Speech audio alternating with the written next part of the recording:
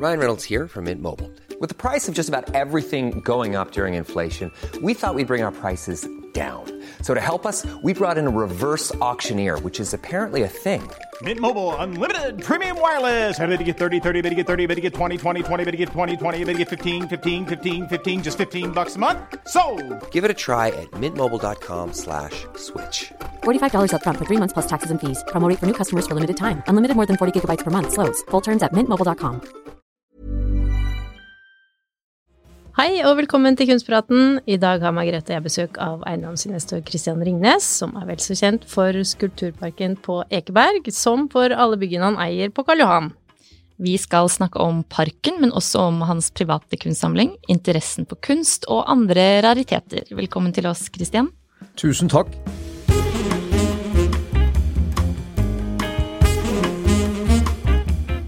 Christian, kan ikke du fortelle litt hva var planen med parken da det startet? Hva var grunnen til at du ville åpne den? Da hadde jeg nettopp laget Småflaskemuseet. Jeg var liksom ferdig med det prosjektet og hadde jo hatt så mye moro med det og syntes det var så fantastisk å skape noe helt corny.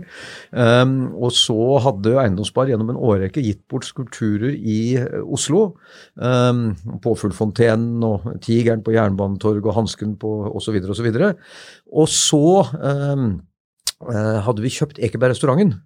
Og en blanding at jeg gikk og tenkte på hva skal jeg gjøre etter Småflaskemuseet og alt dette med den begeistringen, spesielt den påfuglen på Nationaltheatret hadde vakt, så gikk jeg rundt der og så jeg jo at denne gamle folkeparken oppe på Ekeberg, det var ikke så mye igjen av den.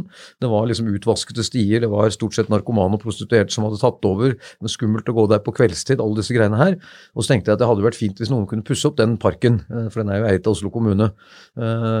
Og så var det at jeg da kom på at hvis vi kunne legge på et lag til, sånn at den ble litt mer interessant enn bare en vanlig park, så kunne jo oppussingen av parken være en del av totalprosjektet, hvor man la på et nytt lag fra liksom vår tid med skulpturer. Og som sagt så gjort, og så begynte jeg da å holde foredrag om dette her i 2003. Det var alltid et par slides på slutten av presentasjonen av hva vi gjorde med Ekeberg restaurant, som alle var veldig interessert i. Og sånn kom det seg på en måte fremover, med litt sverdslag underveis. For det var jo mange som var veldig surre, som mente den var, eller noen i hvert fall, kvinnefiendtlig, og at du raserte skogen, og det var ikke måte på. Men nå det jo bare blide miner overalt. Hadde du trodd den skulle bli så populær? Altså nasjonalt, og i hvert fall i Oslo, så var jeg jo ganske sikker på at den kom til å bli populær, bare fordi dette et objektivt sett utrolig fint område, ikke sant? Det finnes vel ikke finere utsikt i hele Oslo. Du kan si du ser kanskje mer fra Frognerseteret, men her utsikten så nær, og du kommer så nær både byen og fjorden, og likevel har du full oversikt. Så det jo et fantastisk flott sted, også denne vekslingen mellom åpne engområder og selve skogen. Så at denne, når den ble pusset opp og satt opp lys og alt sånn, og appåtil da fine skulpturer, at den ville bli populær i Oslo og Norge, var ikke noe særlig til at den skulle få så mye internasjonal blest, det ble jeg faktisk litt overrasket over. Hvor mange skulpturer det nå? Ja, jeg husker ikke helt om det 44 eller 45, og det selvfølgelig fordi vi alltid har en ny en på gang. Ja. Men altså, når begynte du å interessere deg for kunst? Hva ditt første kunstminne? Mitt første kunstminne egentlig reproduksjoner av Matisse og Munch som vi hadde hjemme. Så for det var jo liksom på veggen. Det første jeg husker disse sofaene med disse reproduksjonene. Vi hadde jo ikke peiling på. Og så hadde jeg skolevei fra Halvdan Svarts gate og også barnehagevei gjennom Frognerparken. Så det jeg husker først som skulptur jo Sinnataggen, for den måtte man jo alltid innom. Så det de første kunstminnene. Men når vokste interessen da, og gjorde at du faktisk ble ordentlig interessert? Ja, altså det som med kunst at du kan jo ha veldig stor glede av det, og som alle andre så begynte jeg med plakater, for det var jo det man hadde råd til da man var student, og så kom jeg jo inn i eiendom, og det tok jo noen år før vi begynte å tjene noe særlig penger. Men etter hvert så ble det noen penger, og da flytter man jo gjerne inn i en leilighet og i et hus etter hvert, og da har man jo mye vegger som skal fylles, og du begynner med plakater og småflasker på trekanthyller, og så etter hvert så oppgraderer man. Så det jo sånn kunstinteressen begynte, og de første maleriene jeg kjøpte var jo veldig sånn klassisk skolebokmalerier av de gamle norske gullalderkunstnerne, og gjerne litt små formater og litt rimelig. Første jeg kjøpte var Anders Askvold. Jeg kjøpte det første gang på auksjon også på Blomqvist. Det tror jeg kostet 65 000 den gangen, og det er ikke verdt et øre mer i dag. Men hva det maleriet har gitt meg av glede er jo, ja, det er sikkert 65 000 i året. Ja, vi har det. Vi har det. Askvold var jo lenge sånn at det var 10 000 kroner per ku. Det var sånn man priset bildene. Ja, og jeg fikk ikke engang med meg en eneste ku, men hjemme fikk jeg med en fantastisk Vestlandsfjord og et lys i maleriet som jeg fremdeles jubler over. Ja. Hvor gammel var du da du kjøpte de første maleriene? Ja, da var jeg vel blitt 28-29, tror jeg. Og så hadde jeg kjøpt sånn billigmalerier liksom gått på galleri i København og kjøpt noe som kostet liksom 1000 kroner. Men dette var det første ordentlige jeg kjøpte. Men hva har du av kunst nå, privat? Ja, det er et godt spørsmål, fordi mye av det jeg har henger jo rundt omkring. Det henger mye på Grang, og der står det mye også, og tilsvarende i Folketeatret og ganske mange av våre leietagere, Ekeberg-restauranten og så videre. Så mye av det fineste jeg har er jo på en måte til glede for mange folk. Og så har jeg jo skilt meg en gang, så det er klart det henger igjen veldig mye hjemme hos min kjære Denise, og det hører jo liksom hjemme i det huset, så det er jo en slags utstilling, og så har jeg flyttet inn et ålreit hus, og vi har noen hytter og sånn, så en del henger jo der, men det skiftes rundt, og så jeg har ganske mange malerier, men det er veldig få som står på lager, for det er litt trist når de skal ende opp på lager, og alle store kunstsamlere har jo veldig store lagre. Men det har ikke du. Nei, så det betyr at jeg er ikke en stor kunstsamler enda. Jeg blir veldig ofte forvekslet med Kristen Sveaas, så det er jeg veldig glad for han er en stor kunstsamler, og da tror du at det er meg. Men du, ikke sant, snakket om disse gamle mesterne da, men hvordan har på en måte smaken din og samlingen utviklet seg sånn etter hvert? Hvis du skal beskrive samlingen din nå da? Ja, så er det ingen rød tråd overhodet. Det har til felles er tilfeldigheter, øyeblikksbegeistring, og så har jeg lært at man kjøper ikke basert på kjærlighet ved første blikk. Det må liksom stå seg litt, så du må ta deg tid til å, med mindre du er supersikker da, men du må liksom ta deg tid til å la det gå det ene døgnet, sånn at du er helt sikker på at dette ikke bare var flatt, for altså du kan bli veldig fenget av noe, og så ser du dagen etter, tenker du, det der var vel kanskje ikke helt liksom varig, og så kan det være ting som er litt vanskelige først, og som du allikevel går og tenker på, men det må være en veldig stor begeistring hos meg, det er den røde tråden. På Ekeberg er det litt annerledes, for hvis jeg sporer veldig stor begeistring i det kunstfaglige utvalget, så regner jeg med at da vil jeg også bli begeistret etter hvert, så da sier jeg ja, selv om jeg kanskje tenker nei sånn i utgangspunktet. Men når jeg kjøper til meg selv, som da også er veldig mye dårligere kvalitet jevnt over, så er det egen begeistring som er det eneste da felles. Ellers er jeg i alle stilarter, men nok overveldende figurativt fremdeles, men kanskje litt sånn morofigurativt da. Har du noen eksempler på morofigurativt eller en kunstner? Ja, altså både Slyngstad og Tandberg, og det er jo morsomme ting, Vanessa, det er mange morsomme kunstnere som gjør litt spennende til, Katrine Knudsen, det er mange av dem som lager litt annerledes, men det er en figurativ base der. Bruker du rådgivere når du handler til deg selv? Jeg har jo hatt et veldig godt, og har fremdeles et veldig godt samarbeid med Ina Johansen. Hun er jo kunstnerisk ansvarlig oppe på Ekeberg, og hun har et godt blikk. Christian Bjelland, som jeg alltid er uenig med, men jeg må jo innse at han bare har et forskrekkelig godt blikk. Så det hender ganske ofte at jeg spør noen sånne, er jeg liksom helt på jordet her, og ofte får jeg høre at ja, det er du, og da tenker jeg meg om en gang til. Og så kan det hende jeg kjøper det likevel, hvis jeg synes det er veldig morsomt, men det er nok det som er inn på Ekeberg, er det jo en helt formalisert prosess, og der er det jo rådgiverne som i virkeligheten bestemmer. Hva var det siste kunstverket du kjøpte da? Jeg kjøpte nettopp for jeg var på Deichman, vi var jo en av mange budgivere på det, og så var det jo Møller som vant, og de skal vel lage et slags fotografimuseum kanskje av det. Så det var en forsmak på det nå da, veldig, veldig spennende, og der var det et fotografi av en ugle som het Harriet, Og den da tatt i Afrika, og denne uglen ser ut som et lite klokt menneske, og så det noe støv bak, og så ser man noen mennesker i bakgrunnen, og det var bare en sånn som tok meg med en gang. Så det var vel den aller siste, og den før det var også et fotografi, og det helt tilfeldig, jeg har ikke kjøpt mange fotografier, og det var han David Yarrow. Han har jo blandet dyr og mennesker, og det ganske ofte iscenesatt, men ganske sånn fiffig gjort. Og jeg har et som heter Catwalk Bar fra før, som da noen geparder og noen afrikanere, og med da noen afrikanske og andre jenter, og så det laget som en barscene midt i ørkenen med alle disse dyrene, sånn helt corny. Så jeg var liksom litt på utkikk etter mer av han.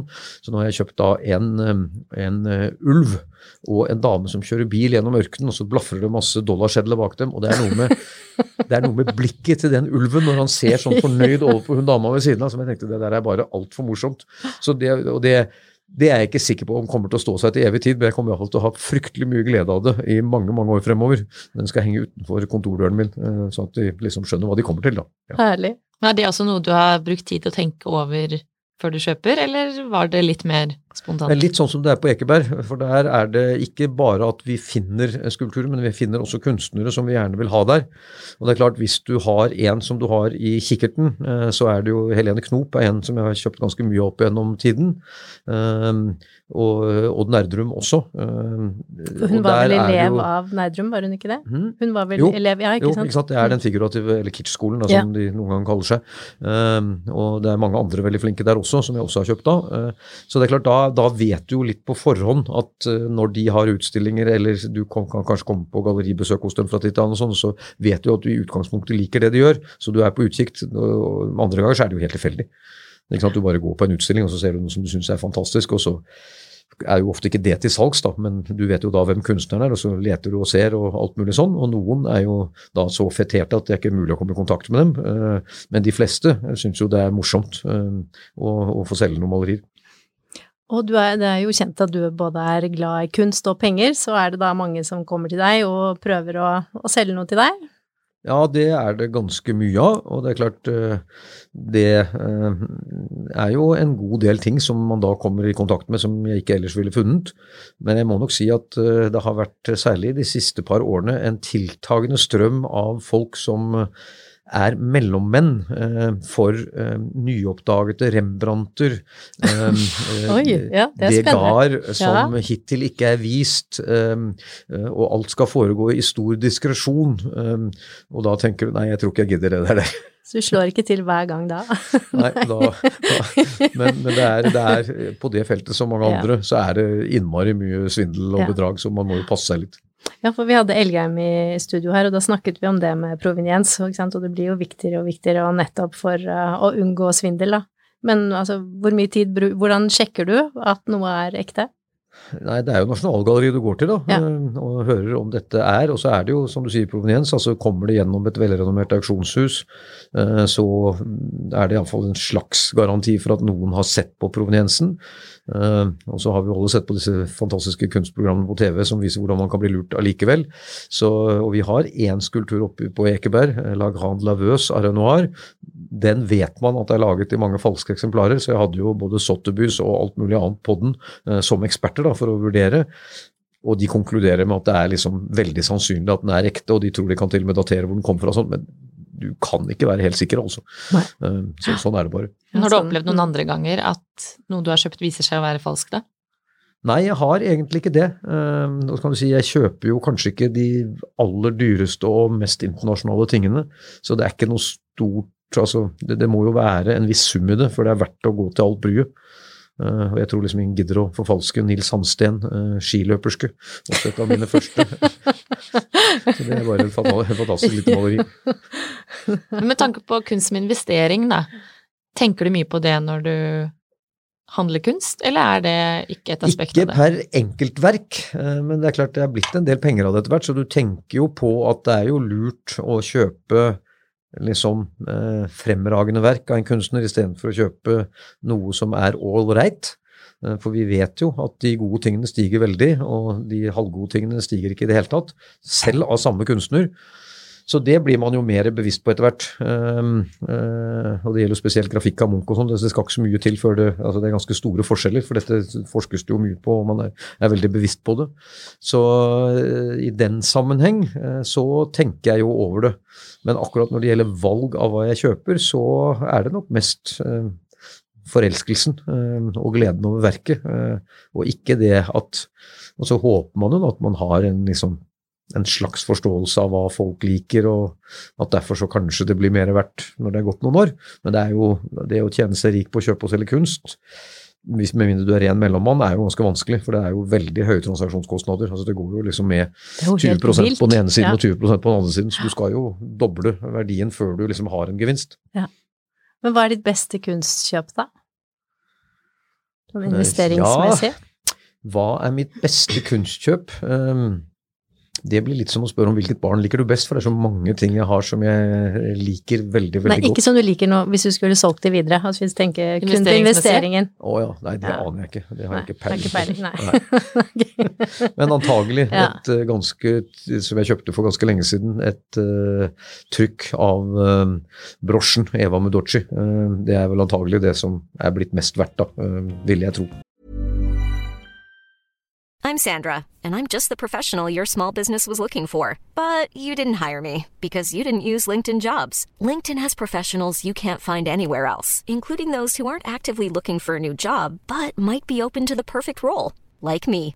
In a given month, over 70% of LinkedIn users don't visit other leading job sites. So if you're not looking on LinkedIn, you'll miss out on great candidates, like Sandra. Start hiring professionals like a professional. Post your free job on linkedin.com/people today. When you're ready to pop the question, the last thing you want to do is second-guess the ring. At BlueNile.com, you can design a one-of-a-kind ring with the ease and convenience of shopping online. Choose your diamond and setting. When you find the one, you'll get it delivered right to your door. Go to BlueNile.com and use promo code LISTEN to get $50 off your purchase of $500 or more. That's code LISTEN at BlueNile.com for $50 off your purchase.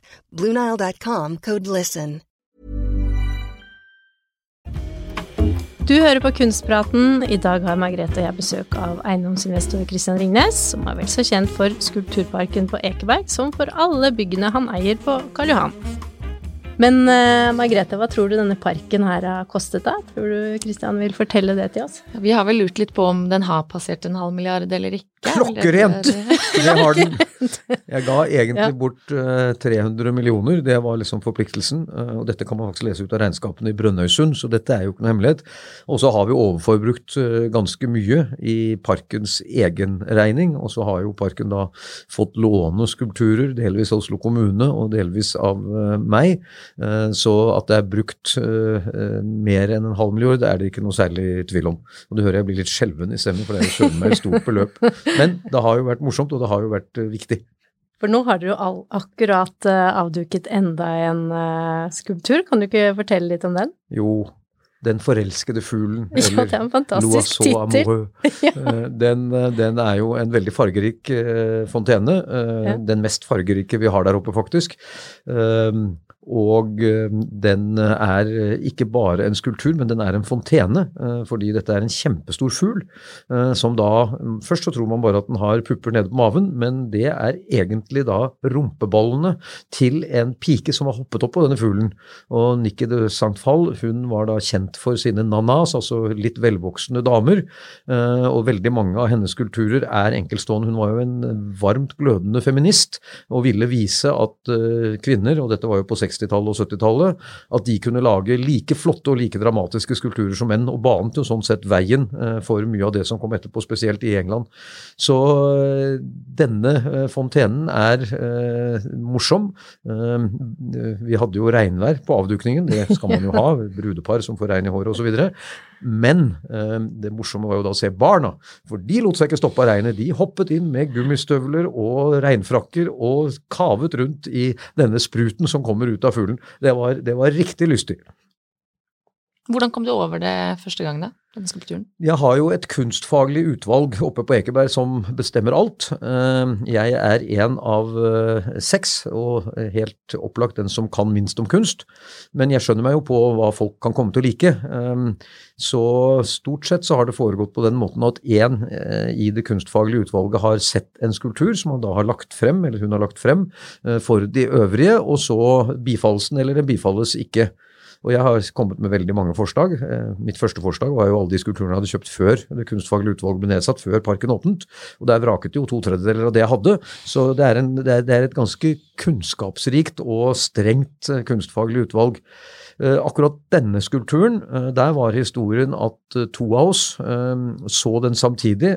Det var en auksjon på Christie's. De har noe som heter Outdoor Sculpture Ground, som da hadde denne som en av flere verk. Og vi hadde begge samme refleksjonen at denne var veldig fin komplettering av alt det andre vi har på Ekeberg, for vi vil gjerne ha litt range da, når først temaet er feminint.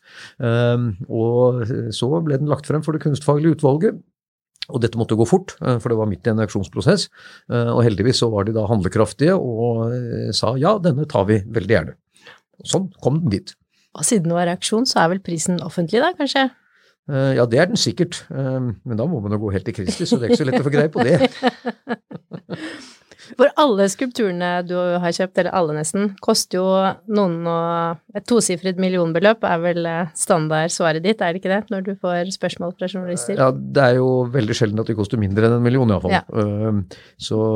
Og så kan du si at de kan nærme seg et 2-sifret millionbeløp, eller de kan være litt over et 2-sifret millionbeløp, men det er veldig stor forskjell på det, og det er ikke alltid sånn at det som er mest vellykket i etterkant er det som kostet mest. Det kan ofte være helt omvendt. Så det er å prøve å finne kvaliteten da, og det er det kunstfaglige utvalget veldig god til. Er det noen skulpturer der som du selv ikke liker, men som du tror at folket liker? Nei, det er jeg helt sikker på at det ikke er. Det er en skulptur som ikke ble det den skulle vært, og det er en kunstnerinne som heter Jenny Holzer, som er helt fantastisk. Hun skriver sånne truismer, men underveis i prosjektet, hun skulle egentlig lage en kjempestor sten til oss, og så ble det til at det ble flyttet over til en fjellvegg der oppe, og så var ikke det så lett å hugge i det fjellet, og så endte det opp med at det ble hugget på mange stener oppover, og det var egentlig en ganske god idé. Og så ble det gjort ut fra gammel gresk mytologi, med litt sånn halvferdige setninger og sånn, og den skjønner ikke folk så mye av, og den er nok så forvittret blitt, så det er vel den som ikke liksom har blitt 100% vellykket. Alt det andre har blitt veldig bra, og jeg tror stort sett, man kan være mer eller mindre begeistret, men stort sett så alle liksom bra skulpturer.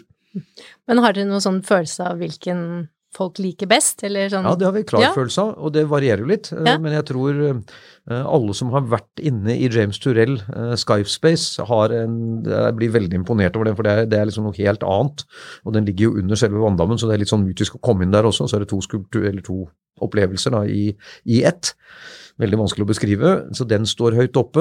Den som er mest fotografert er den som heter Walking Woman, en stor asiatisk dame, som alltid da blir parkert med enten 14 barnehagebarn, eller vi har til og med 2 ponyer der, 8 hunder, så den er liksom veldig lett å fotografere, og veldig morsom å stå ved siden av. Den som folk kanskje liker aller best er den av Elmgren og Dragseth som heter Dilemma, gutten på stupebrettet, liksom veldig fint plassert og veldig søt. Vi fikk en for ikke så lenge siden som av Plensa, som er et kvinneansikt som forandrer seg veldig. Det er helt avlangt egentlig, men det ser rundt ut når det kommer en sånn illusjon. For han er jo en veldig kjent kunstner, og den står veldig fint på en ny utkiksplattform som vi har laget ved siden av Ekeberg-restauranten, så den er superpopulær. Og så kunne jeg fortsette, og mange har sine egne favoritter, og jeg blir alltid spurt, hvilken liker du best? Og da må jeg bare si som sant er, at du kan spørre meg om det, men det er som å spørre hvilket barn liker du best. De er litt forskjellige alle sammen, men du elsker dem alle sammen. Ikke sant, det er sånn det skal være. Men den siste skulpturen, den skulle jo da bringe munterhet og lykke. Så har den brakt noe lykke til deg? Absolutt. Vi var jo liksom i koronatid da denne ble kjøpt inn og også brakt til parken. Det var jo en kjempetransport fra Zürich opp med sånne bred last og veier som måtte sperres og alt mulig sånt noe. Så da den endelig kom frem, så var det jo spørsmål, skal vi vente med den til våren eller skal vi ta den? Og så tenkte jeg, nei, når vi først har den så setter vi den jo opp. Og så ble jo koronarestriksjonene hevet bare en uke før. Så fra at vi skulle ha en liten avdukning, så ble det jo en kjempefolkefest med pølser og brus i parken, og mer enn 1000 mennesker, og kulturminister som avdro den og fortalte om hvordan han hadde kjærlighetshistorier i skogen med sin tilkommen. Og det var bare, så det var i hvert fall mye munterhet, og også lykke. Også dette med å se barna, da, for det var ganske mye barn der som bare hoppet rett inn i den fonden, og de var jo klissvåte, men gud, og de smilte og lo. Ja, så herlig. Hvor mange er det skulpturer det plass til da? Fysisk er det nok plass til veldig mye, men det er litt sånn at less is more, og noen skulpturparker vi har vært i, som for eksempel Middelheim i Belgia, er fantastiske skulpturer, men det er et helt flatt område, og det betyr at du ser liksom 8 andre skulpturer for hver skulptur du står og skal fordype deg, og da blir det for mye. Ekeberg har jo den fordelen at det er liksom en plass til hver skulptur, bortsett fra akkurat nede i den klassiske haven, hvor vi med vilje har satt opp litt mer, så det skulle ligne på en vanlig skulpturpark. Men der oppe er det ganske viktig at du ikke ser mer enn en annen for hver du står ved. For da har du anelse av hvor du skal gå, men du blir ikke forstyrret av den. Så vi har vel tillatelse til å sette opp inntil 80, men jeg tipper at vi kommer til å ende på 65 og 60 kanskje, og så kanskje vi begynner å bytte ut det som ikke er like vellykket som det andre. Du hører på Kunstpraten, og i dag har vi besøk av Christian Ringnes. Men Christian, du har jo snakket litt om hva du har kjøpt og hva du har på veggene, men hva er det du ikke ville kjøpt? Er det noe som ikke kommer seg inn hos deg? Ja, så lenge man bor sammen med en kvinne, og det er litt sånn allmenngyldig, eller man kunne sikkert bodd sammen med en mann også, men så lenge du deler hushold med noen, så er det jo ting de kanskje ikke liker. Jeg tror at jeg kunne hatt det aller meste, kanskje ikke ting som jeg opplever at det er veldig dårlig smak, ikke fordi jeg har egentlig noe sterkt syn på om folk kan gjøre det eller ikke, men da er ikke det for meg. Det er litt som sånne Muhammed-tegninger. Sånn prinsipielt så er jeg jo for at man skal ha muligheten, men det er ikke nødvendig som publisist å vise det frem allikevel, for innimellom så er det veldig dårlig smak. Og det er en del kunst som er dårlig smak, synes jeg, hvor man liksom ser at de har tøyet grensen så langt som de kan, og kanskje litt lenger. Så da ville jeg vel ikke ta det med hjem, men det er jo ikke fordi de ikke kommer inn, men det er bare fordi det er ikke det jeg har lyst til å se på. Og så kan det være en del ting som jeg synes det er morsomt å se på, men som jeg vet da ikke ville falle i smak, og da ender du opp på kontoret, for da kan jeg se på det der i stedet. Så det har vært mitt modus operandi, i hvert fall i de siste 25-30 årene, at jeg kjøper stort sett det jeg vil ha, men det jeg har en følelse at det ikke blir populært hjemme, det får bli på kontoret sitt.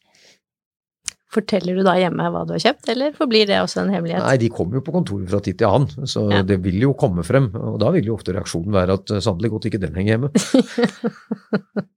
Så må vi snakke litt om Småflaskemuseet ditt også. Jeg tror det kan best beskrives som et Disneyland for barn, ungdom og voksne, for det er jo 52 installasjoner som er i stor grad interaktive og som man kan gjøre ting med. Så flaskene blir jo på en måte bare et felles tema for all den moroa man kan ha der. Og vi har jo rutsjebaner til kjelleren, og vi har bordellværelse, og vi har skrekkabinett, og i det hele tatt, så det er veldig mye å se på, og jeg må nok si at det er vel få steder jeg fremdeles kan komme tilbake, og jeg må ha vært der i hvert fall 500 ganger nå, og bare bli helt betatt av all den moroa som er der. Og dette var slitsomt å bygge, for jeg gjorde veldig mye av tankearbeidet selv, så hadde jeg en fantastisk mann til å hjelpe meg som het Martin Strømmen. Men jeg må si at det er mye av meg og alle mine eksentriske og corny innslag i det museet, så det har jeg hatt utrolig moro med. Og det går i beste velgående. Vi har jo selvfølgelig hatt koronastengt som alle andre, men nå er vi åpne igjen, og det er full fart, og publikum kan komme dit i weekendene 12-4, det er fredagspils, og selvfølgelig det vi lever av, og er jo selskapene, og det har vi mye av. Så vi har en 15-16 000 besøkende i året, og de fleste spiser og drikker et eller annet, og er ikke så veldig opptatt av flaskene, men de har det veldig moro der likevel. Og så har vi jo da en stjernekokk next door, og det er han som leverer og serverer alt, og det er klart det å være på parti og nær Bent Stiansen, det har vært med til mye glede. Men hva var årsaken til at du startet et museum for småflasker?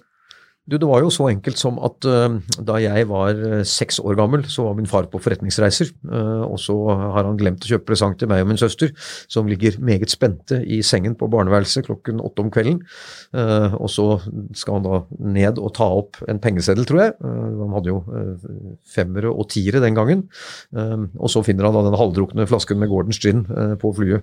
Og min far var en lystig kar, så han sa da, høyst ærede herr sønn, vi bodde på Vinneren, så det var mye formaliteter, høyst ærede herr sønn, her skal du få en gave som dere vil ha mye glede av. Og lite ante han jo hva han da hadde satt i gang. For familien dro til Kanariøyene hver jul, og der kunne selv en 5-åring kjøpe så mye flasker han bare ville. Så jeg smuglet dem hjem i sånne Quality Street sjokoladebokser med hjertet i halsen. Det gikk alltid bra. Men etter hvert så fikk jeg 350 småflasker hengende på veggen på gutterommet. Og det ville jo selvfølgelig, da vi ble 16-17 år gang, så ville alle vennene mine rane det, men jeg forsvarte det med liv og lyst. I 2003 hadde du 50 000 småflasker. Ja. Hvor mange har du nå? Det er jo nesten 20 år siden. Jeg har jo ikke telt nøyaktig, men jeg vil gjette 56 237. Uten at du har telt nøyaktig. Uten at jeg har telt nøyaktig. Ja. Men samler du på noe annet enn kunst og småflasker? Ja, jeg vil si, hva er det jeg ikke har samlet på en eller annen gang? Ja. Frimerker, mynter, alt det som alle andre samlet på, Corgi Toys biler, men ved et uheld så er jeg også nå kommet til å samle på ølhorn, så jeg tror jeg har Norges største samling med ølhorn, og det er voldsomt flott. Hvor mange det er? Ja, jeg må innrømme at jeg gir bort ganske mye. Senest i går så hadde vi en fantastisk åpning av Høgskolen Kristiania, kunstdelen nede i Urtegaten. De har leid 16 000 kvadratmeter også, jeg synes de måtte få litt ekstra. Så de fikk da et sånt ølhorn, men med en tarantelladanser inne på toppen for å knytte det til kunsten da. Så jeg har gitt bort en del, men hvor mange kan jeg ha da? Ja, det står jo overalt, så jeg tenker kanskje 100 eller 120 eller noe sånt totalt. Blir det et ølhornmuseum? Jeg har jo prøvd meg litt, for det står jo liksom i Ringnessuiten på Grang, og det står på hytter, og det står litt rundt omkring.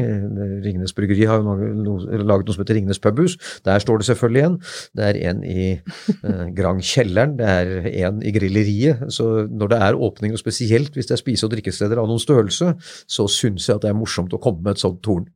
Men helt til slutt, Christian, bor det en liten kunstner i deg også? Fordi du skriver jo små dikt og vers til både fjern og nær. Jeg tror som mange andre at jeg har et slags forfattertalent, men når jeg leser en godt skrevet bok, så skjønner jeg jo at det burde jeg ha startet å foredle i ung alder. Når det gjelder maleri og tegning, så er jeg helt stokk ubegavet, og når det kommer til musikk, så er det enda verre. Jeg hadde en lærerinne, jeg var ganske flink på skolen og var faktisk gullebarn for Borghild Jacobsen, og da vi hadde hatt vår første blokkfløytetime, så går hun ned til meg etterpå og sier, Christian, jeg vet du gjorde så godt du kunne, men det finnes 2 slags når man utøver kunst, og det er kunstnerne, og så er det publikum. Og publikum er egentlig det viktigste, for det er de som vurderer om kunstnerne har gjort det bra eller ikke. Og du, Christian, du skal være publikummet i vår klasse. Det var en måte å si det på. Og du er enig selv? Jeg er helt enig selv. Tusen takk, Christian, for at du kunne komme på besøk til oss i Kunstpraten, og takk til lytterne for at dere hører på. Abonner gjerne på podcasten, så får dere beskjed med en gang vi slipper en ny episode. Om det er et tema eller en gjest dere ønsker vi skal ta med, send oss en e-post på kunstpraten@kapital.no.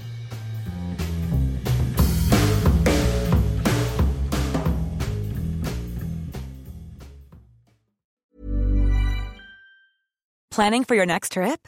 Elevate your travel style with Quince. Quince has all the jet-setting essentials you'll want for your next getaway, like European linen, premium luggage options, buttery soft Italian leather bags, and so much more.